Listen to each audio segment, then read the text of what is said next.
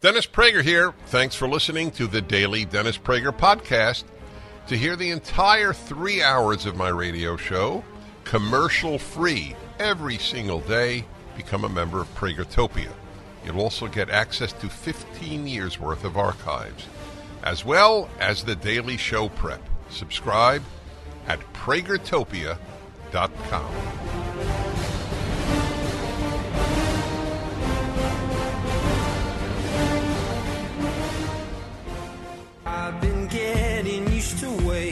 Hi, everybody. Welcome back or to the Male-Female Hour. Each season for 19 years, I've had Alison Armstrong on. That's a long time, Alison. Now, Alison, are you continuing to do your seminars? I haven't done a live in-person seminar for almost 2 years. Yeah, well, that's because of the lockdowns. I never say COVID, by the way. I only say lockdowns. So, have you been doing it online? Yes, lots. All right. So, how do people? And I like it even better in many ways. So, okay, we have the link at DennisPrager.com, but people just can remember it. Is it still Understand Men? They can do UnderstandMen.com or AlisonArmstrong.com. Either one will get them there. The problem with Alison Armstrong is people don't spell Alison right. Which, of course, we accounted for. They can spell it wrong and still get there as long as it's... Oh, very nice. A-L-I-S-O-N, like very nice. Spelled it, or A-L-L-I-S-O-N. All right, so you and I have begun this interesting discussion. We both agree that a good marriage, not even necessarily great, a good marriage is best for the vast majority of men and women. So where we differ is on my claim that even if you had a bad marriage, you did grow up. That's my claim. I'm not saying it was happy or good. I'm just saying that you grew up. And so that's why I gave the example of my asking the woman, would she rather date a 45-year-old man who had never been married or who had been married and divorced? And yes. And you're saying, and you know, we're both right in a certain sense, and I'm not being, I'm not a diplomat, but I hear you, and I know you hear me. So you're saying, look, there might well be men, and you're right, there are men who, for non-immaturity reasons, have not gotten married by 45, but would love meeting, quote unquote, the right woman, or as you put it, a right woman, would in fact get married. So I would simply counter that. I'm as a man a bit dubious about guys who at 45 are telling me they just didn't meet the right person.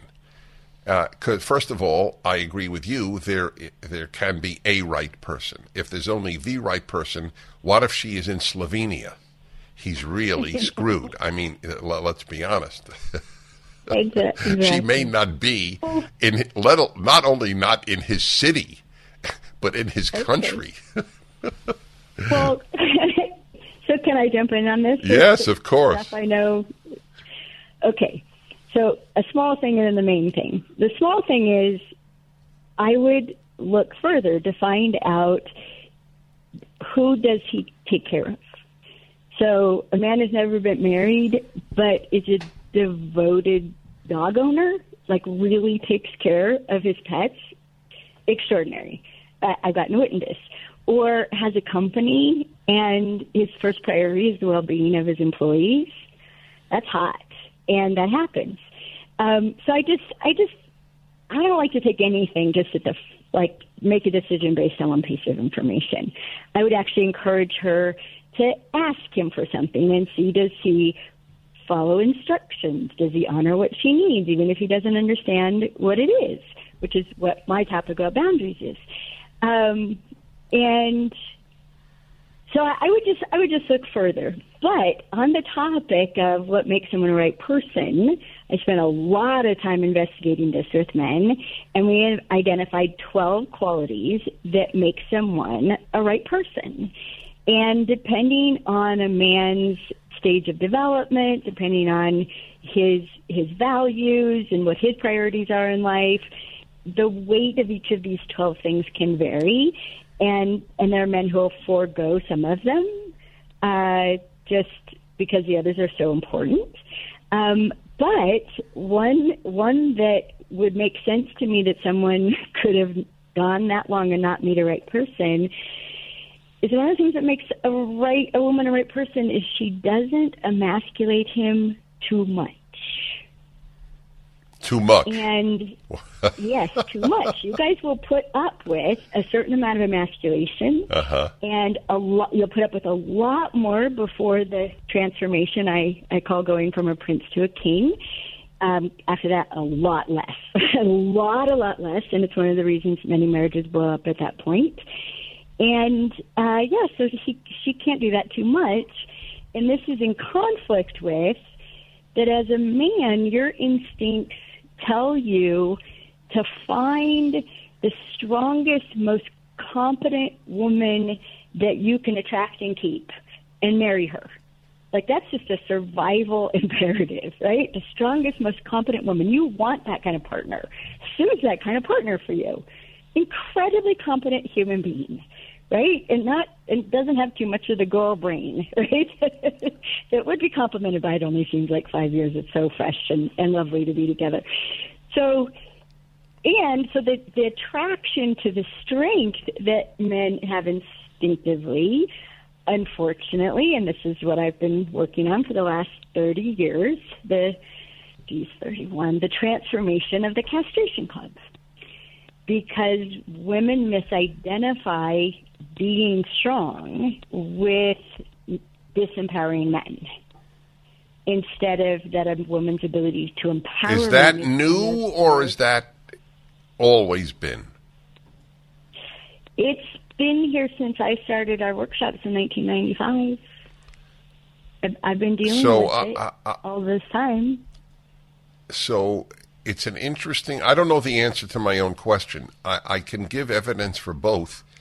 My sense is that the emasculating notion really took hold in the 60s, where the idea of I want to please a man, or I want to do anything X, Y, or Z, even to attract a man, was regarded as a weakened woman.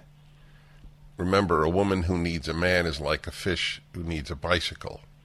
That was you what... You know I had that T-shirt, right? No, I didn't know. I seriously had and wore that T-shirt. A woman without a man is like a fish without a bicycle. Yeah. Well, this is my take on it. Emasculation's been around forever because part of it is triggered by fear and part of it's triggered by frustration. However, as it's an unintended consequence of opportunities expanding for women, which makes us both have the possibility of real partnerships because it reduces dependency, but it had the consequence of we're less afraid to emasculate. We're less afraid to alienate a man because of our ability to provide for ourselves, given the change in society. All right, so I want to continue on that because it's. I have to admit it's somewhat of a depressing topic. 1-8-PRAGER-776 if you'd like to join the discussion. Male-Female Hour with Alison Armstrong. I'm Dennis Prager. The Dennis Prager Show. Folks, you've known it in your gut that something just wasn't right about the 2020 election, and now you will have something pretty close to proof. In Dinesh D'Souza's explosive new documentary, 2,000 Mules, you'll see jaw-dropping evidence of exactly how the Democrats cheated during the election. Now, I don't know if it made the difference. It might well have. You can't believe it was a fully honest election after you see this film. Drawing on meticulous research from election integrity group True the Vote, 2,000 Mules uses both cell phone geo-tracking data and video evidence to uncover a massive network of illegal ballot trafficking in all 5 key swing states. Thousands across the country attended the nationwide theatrical release. Now you can watch from the comfort of your own home. Watch on any device with a web browser. See the movie that President Donald Trump calls a real blockbuster. Go to salemnow.com to watch today. That's salemnow.com. Sponsored by Salem Media Group. Well, Alison is now visible, you lucky folks. You can see us both right now. And I get to see you. Thank you. That's very sweet. I'm just missing the hug. I'm sorry? I'm just missing the hug.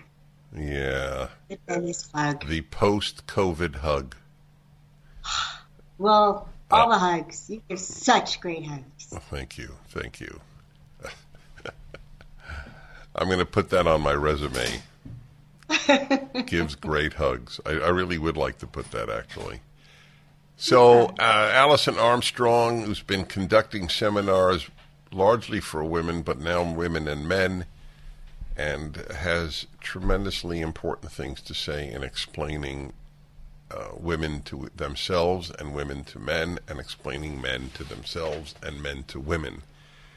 So we got into a discussion here, and it is about about men and women, about needing each other.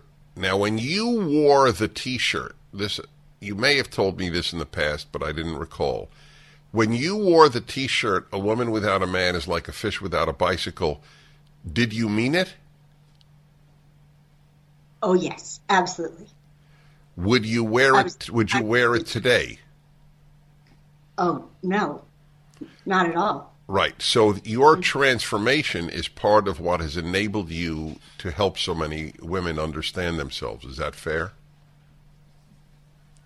Yeah, and the fact that I came all the way. I came from not being determined to not need men. I hated men. Why? Why? Did you hate your father? No, but I had disdain for him, definitely. Okay, so I think would you say that that's relevant? Yeah, it all adds up. If you take the instincts that have us naturally be afraid of men and adversarial, and then you add the experience of one's men in one's life. I had my dad and I had a stepdad by that time, and the perception, and mine was very much skewed by my mother's relationship with my dad, which was completely adversarial. And so then you add that, and then you add all of culture, and I was so normal, right? I was such a normal woman, born in 1960 with, as I matured, the message was clear. I had to have a man. For my own, to be valued, I had to have a man. There's something wrong with you if you don't have a man. But I needed to not need him. So have one, but don't need one. And I practiced that very well. And it had a lot to do with the demise of my marriage. I got married when I was 23. And not knowing, like so many women think, if you know I don't need you, I'll be more attractive to you. Women don't know how much men need to be needed. That's one of the things that a man is looking for in a right person is, do you need what I have to give? That's correct. That is absolutely correct. Right? Do you need what I have to give? Therefore, will you value what I not only have to give, but maybe need to give? Right? As human beings, we have things we need to give that if they're not received, the real fulfillment of a relationship won't ever happen. It's not just getting that has it be fulfilling, right? It's that someone lets you give what you want to give most and thinks it's really amazing. So a lot of, in the beginning when we started, it was called Celebrating Men Satisfying Women in 1995, right? And and even when we met in 2004. And we had that title, like, just to protect the workshop from what we called angry and vengeful, because that's where women were at that time, angry and vengeful. And we could only handle so many at a time. It was limited to 16 people, 16 women. So we could navigate and unwind for them. How did we get in that place, and could transform literally into seeing and hearing men maybe for the first time in our lives. And we watched it shift, from women going from there to angry and strategic. And then women are much less angry now. But they're frustrated and they're hurt. Okay, I want to develop that in a moment. I'm with Alison Armstrong, and this is really important. 1-8-Prager-776. Got some great calls, I got to say. This provocative subject, the male-female hour. The laughter you heard is coming to you from rural Colorado in the midst of aspen trees. We had a little talk about that because I admired. You could see the paintings behind Alison. And according to Sean, you have a pillow on the couch that matches the paintings. Is he telling the truth, or is he wasting my time? He's telling the truth. I think the truth. You, all right. No. I gave a 50-50 chance that he was telling the truth. So Alison and I often have this, which I love. I mean, it's really, I so trust your insights that it doesn't matter to me whether we agree. It truly doesn't matter, but it's illuminating. We're talking about, in part, the emasculating men issue. So I'll give an example of something I learned just in the last 10 minutes from Alison. See, it's too bad that the great lines that a guest such as Alison will offer aren't then etched in people's minds, because we naturally listen to what a person has to say after the great line and then forget it. But you explained it in part as there is some innate fear of men because we are more physically strong, overpowering the nature in some ways of our sexual drive. And so emasculating the man might make her feel safer. Is that correct? I like repeating what I think I heard. Absolutely. I call it a testosterometer. It might be a funny name, but we can smell your power. We can see it, we can smell it, we can feel it, and we react to it. And when it seems like, and this is very sad, when you're the most powerful, which, by the way, is when you're happy, we're the most likely to do something to diminish you so that you're at a safe level. That's really something. It's almost like a flaw in the ingredients. Yeah, well, almost, and it's because men and women literally have opposing instincts.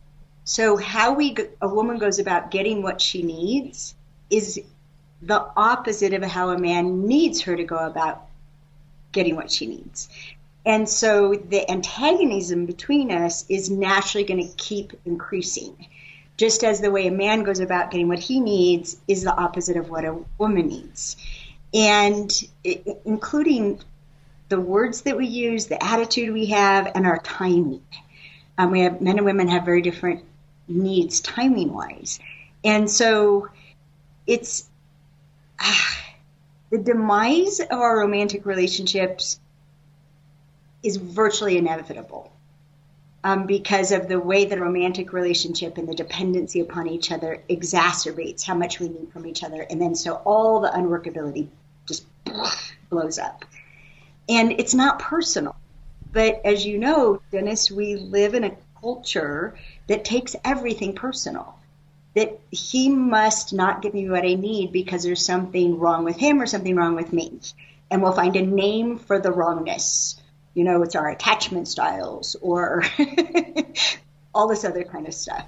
But if most of my work is just about awareness. If we can be aware of when we're having an instinctual response, like when a woman doesn't feel safe, she'll try to connect with her man. She'll try to connect with him. So what does she do to try to connect with him? And this has happened a lot since lockdown. How she'll try to connect with him is she'll go to wherever he is, and without even thinking about it, she'll interrupt what he's doing in order to get attention, like eye contact, a hug, a snuggle, a touch, something that tells me, I'm here, and if a tiger comes to get me, you'll save me. And not knowing that as a man, he's the most secure and is going to be his best self when he's being productive. That productivity is part of the rhythm of being a man. And his anticipation of productivity is one of the things that'll have him be settled. A history of productivity will have him be settled.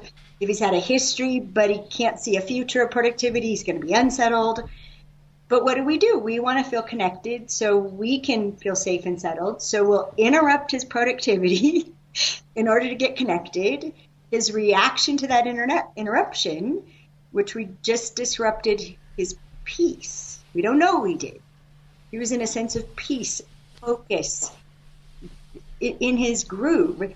And we came and cut him off in traffic, and we're expecting a warm welcome.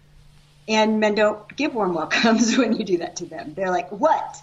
Right? Or they're so focused they don't even hear it. It's just if what you say is true, and it sounds like it is, then there's a certain inherent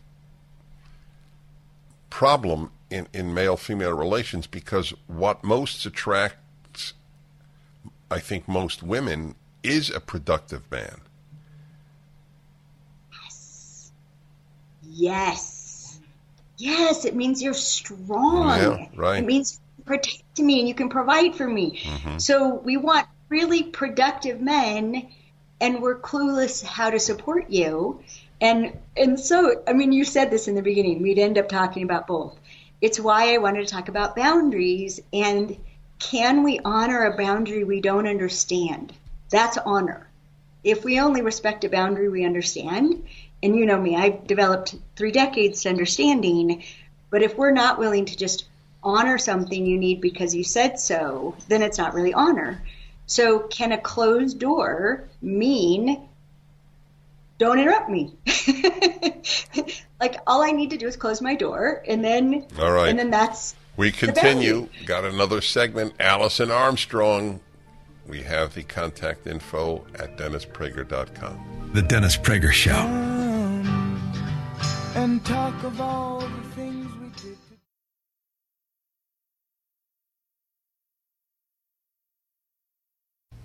I never dreamed that I would have to face the prospect of not living in the United States of America. At least not the one I've known all my life. I've never wished to live anywhere else. This is my home, and I was privileged to be born here. But today I woke up, and as I had my morning coffee, I realized that everything is about to change. No matter how I vote, no matter what. I say something evil has invaded our nation, and our lives are never going to be the same. I've been confused by the hostility of family and friends. I look at people I've known all my life, so hate-filled that they agree with opinions they would never express as their own. I think I may have, entered the twilight zone. We become a nation that has lost its collective mind. You can't justify this insanity.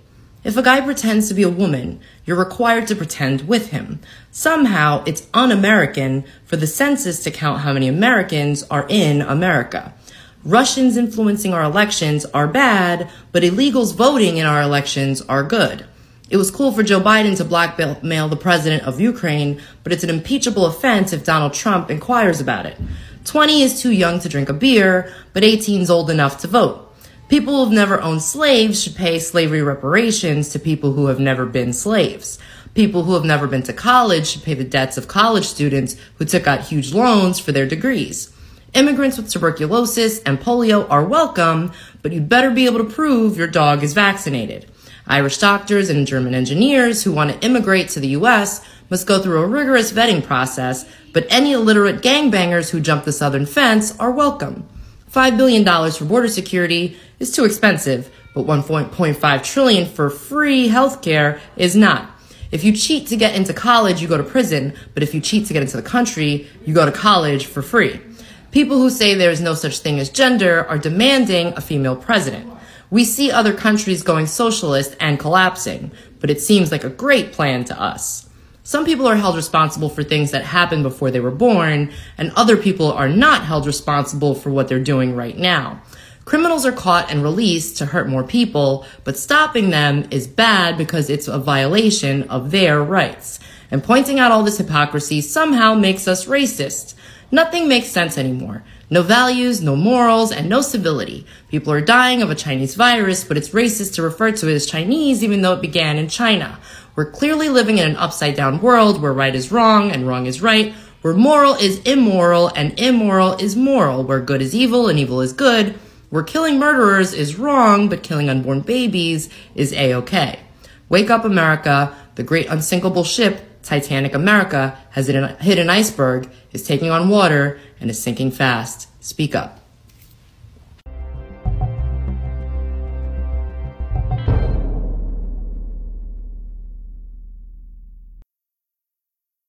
The impact of European conquerors on Africa, for good and evil, was relatively brief as history is measured, about 3 generations, as compared to the centuries in which the Romans ruled Britain, or Imperial China ruled parts of Southeast Asia, or the Moors ruled Spain. Just as the 1880s saw the beginning of the European scramble for Africa, so the 1950s saw the beginning of their massive withdrawal. This withdrawal began in the northern tier of Muslim states in the 1950s, when Libya, Morocco, and Tunisia became independent, then spread rapidly southward over the next 2 decades, as Nigeria, Tanzania, Uganda, the Congo, Kenya, and other black nations achieved their independence. Much as the withdrawal of Roman rule from Britain led to widespread retrogressions, so in many parts of Africa the departure of the European rulers was followed by technological breakdowns, failing economies, and political chaos. At the heart of the history of modern Africa, and of much of the Third World, has been an enormous disparity in wealth, technology, and resulting power between the imperial nations of Europe and the peoples of the colonized regions. The magnitude of this disparity enabled various European nations to overcome even desperate struggles of Africans to remain independent by exerting a relatively minor portion of their total resources, acquiring vast areas of Africa that were, in most cases, of minor economic significance in the Europeans' overall scheme of things. As a scholarly study of wars over the past 3 centuries has noted, the casualties and costs of 1 year of a colonial war were often less than those of 1 month of a European war. Africa was, of course, of great importance to Africans, and sometimes to particular European colonial officials, missionaries, and business interests involved there. But to Europeans in Europe, it was simply another part of their world empire, and to government officials, especially in Britain, a major concern was that it not become a nuisance or a drain on the treasury. The British policy of indirect rule through local native authorities and indigenous institutions, modified to suit colonial purposes, was one result of the desire to minimize expenditure for a given amount of control. In most cases, with such exceptions as the White Highlands of Kenya or the white settler societies in Rhodesia and South Africa, there was no thought of establishing a transplanted European society in African countries, as in North America or Australia. But while indirect rule was a mere expedient to Europeans, it profoundly affected the institutions, society, and futures of the colonized peoples. Often traditional native authorities with limited powers, and with traditional checks against those powers, became little autocrats when backed by the seemingly invincible force of the imperialist nation. Whites on the scene could be even bigger autocrats. Moreover, low-budget imperialism required the nipping in the bud of ideas, individuals, and movements which might, if unchecked, later necessitate the costly use of troops and war materiel to maintain control. Few of these African nations had to wage the kind of desperate warfare for independence waged by George Washington or Simón Bolívar to achieve independence in the Western Hemisphere. When low-cost suppression failed in Africa, imprisoned African leaders were, in more than one country, simply released from custody and installed at the head of independent states by imperialist governments which, in most cases, did not find the matter worth major warfare. In those exceptional cases where independence came only after bitter, bloody, and protracted struggles, in Kenya, Algeria, or Rhodesia, Zimbabwe, for example, the key resistance to independence came from European settler communities in Africa, rather than from economic interests within the imperial nations themselves. This is part of a larger pattern of especially bitter relations between indigenous peoples and foreign settlers who refuse to be dislodged from what is also the land of their birth, or to accept rule by the conquered indigenes, with whom they share a history of mutual distrust and hostility. Ulster County in Ireland and Israel's West Bank are other examples, showing that neither large economic interests nor color differences are essential to this phenomenon. Although Africans have had patterns common to other conquered peoples, they have also been distinctive in some ways. Unlike either the American colonies or Britain under the Roman Empire, African countries were in most cases neither replicas of the imperial society nor truly integrated into its legal system or social traditions. Though many newly independent African nations imitated the outward forms of Western democratic societies, the relatively brief period of Western rule could hardly have replicated the centuries of tradition which made democratic institutions viable in Europe and in European offshoot societies overseas. Few of these democratic institutions survived for long after independence in Africa. The economic achievements of Europe were likewise not readily transferable to Africa, partly because of the severe geographical and climatic handicaps which long retarded economic, cultural, and political development in many parts of the continent. Moreover, the relatively brief history of Africa's exposure to European culture made widespread economic replication of European economic progress no more likely than replication of European democracy. Nevertheless, to some extent, European culture did have an effect on Africans. This limited transfer of culture took place in many ways, ranging from unconscious influence to formal study. However, despite an obvious desire in many newly independent African nations to imitate the West, by building industrial manufacturing plants, for example, little of the science, technology, or organizational management skills of the Western world were transferred to Africans. Although many Africans destined to become leaders of their countries spent years, and in some cases decades, living and studying in Europe or the United States, what they brought back from the West were not the practical or scientific knowledge and skills behind the wealth and power of the West, but rather the social theories and moral speculations of European and American intellectuals. Much of the painful history of the first quarter of a century of African independence was a history of African leaders without the practical knowledge or experience of either Africa or the West, attempting sweeping social experiments on their own people, based on the untested theories of Western intellectuals. The results were often catastrophic. The entire period of a quarter of a century, beginning in 1965, averaged negative growth in output per capita in Uganda, Tanzania, Chad, Zambia, Ghana, Senegal, Madagascar, Zaire, Niger, Benin, and the Central African Republic. This meant that many Africans were poorer after a generation of independence than they had been under imperialist rule. After the soaring rhetoric and optimistic expectations at the beginning of independence were followed by bitter disappointments and painful retrogressions that reached into virtually every aspect of African life, the immediate political response was not so much a reevaluation of the assumptions and policies which had led to such disastrous results, but instead a widespread blaming of the departed imperialists, or racial minorities such as the Indians, or even the United States, which has had relatively little role in African history, for good or ill. African governments by the dozens were toppled by military coups in the post-independence era. The swift disappearance of newly attained democracy as brutal dictatorships took over led to the cynical phrase, "one man, one vote, one time." The elaborately fragmented peoples of Africa turned upon one another, sometimes with massive bloodbaths. Approximately 30,000 Igbos were slaughtered by Muslim mobs in Nigeria, 200,000 Hutus were slaughtered by the Tutsis in Burundi, and Idi Amin's regime slaughtered 300,000 people in Uganda.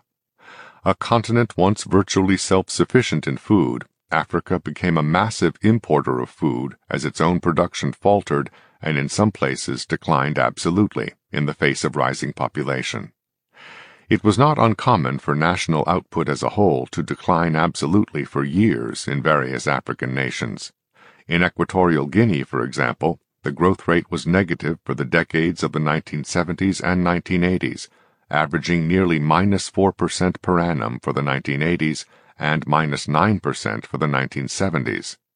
In Burundi, the annual growth rate of national output was -6% in 1994 and -18% in 1995, while in Rwanda it ranged from -3.2% in 1992 to -50% in 1994.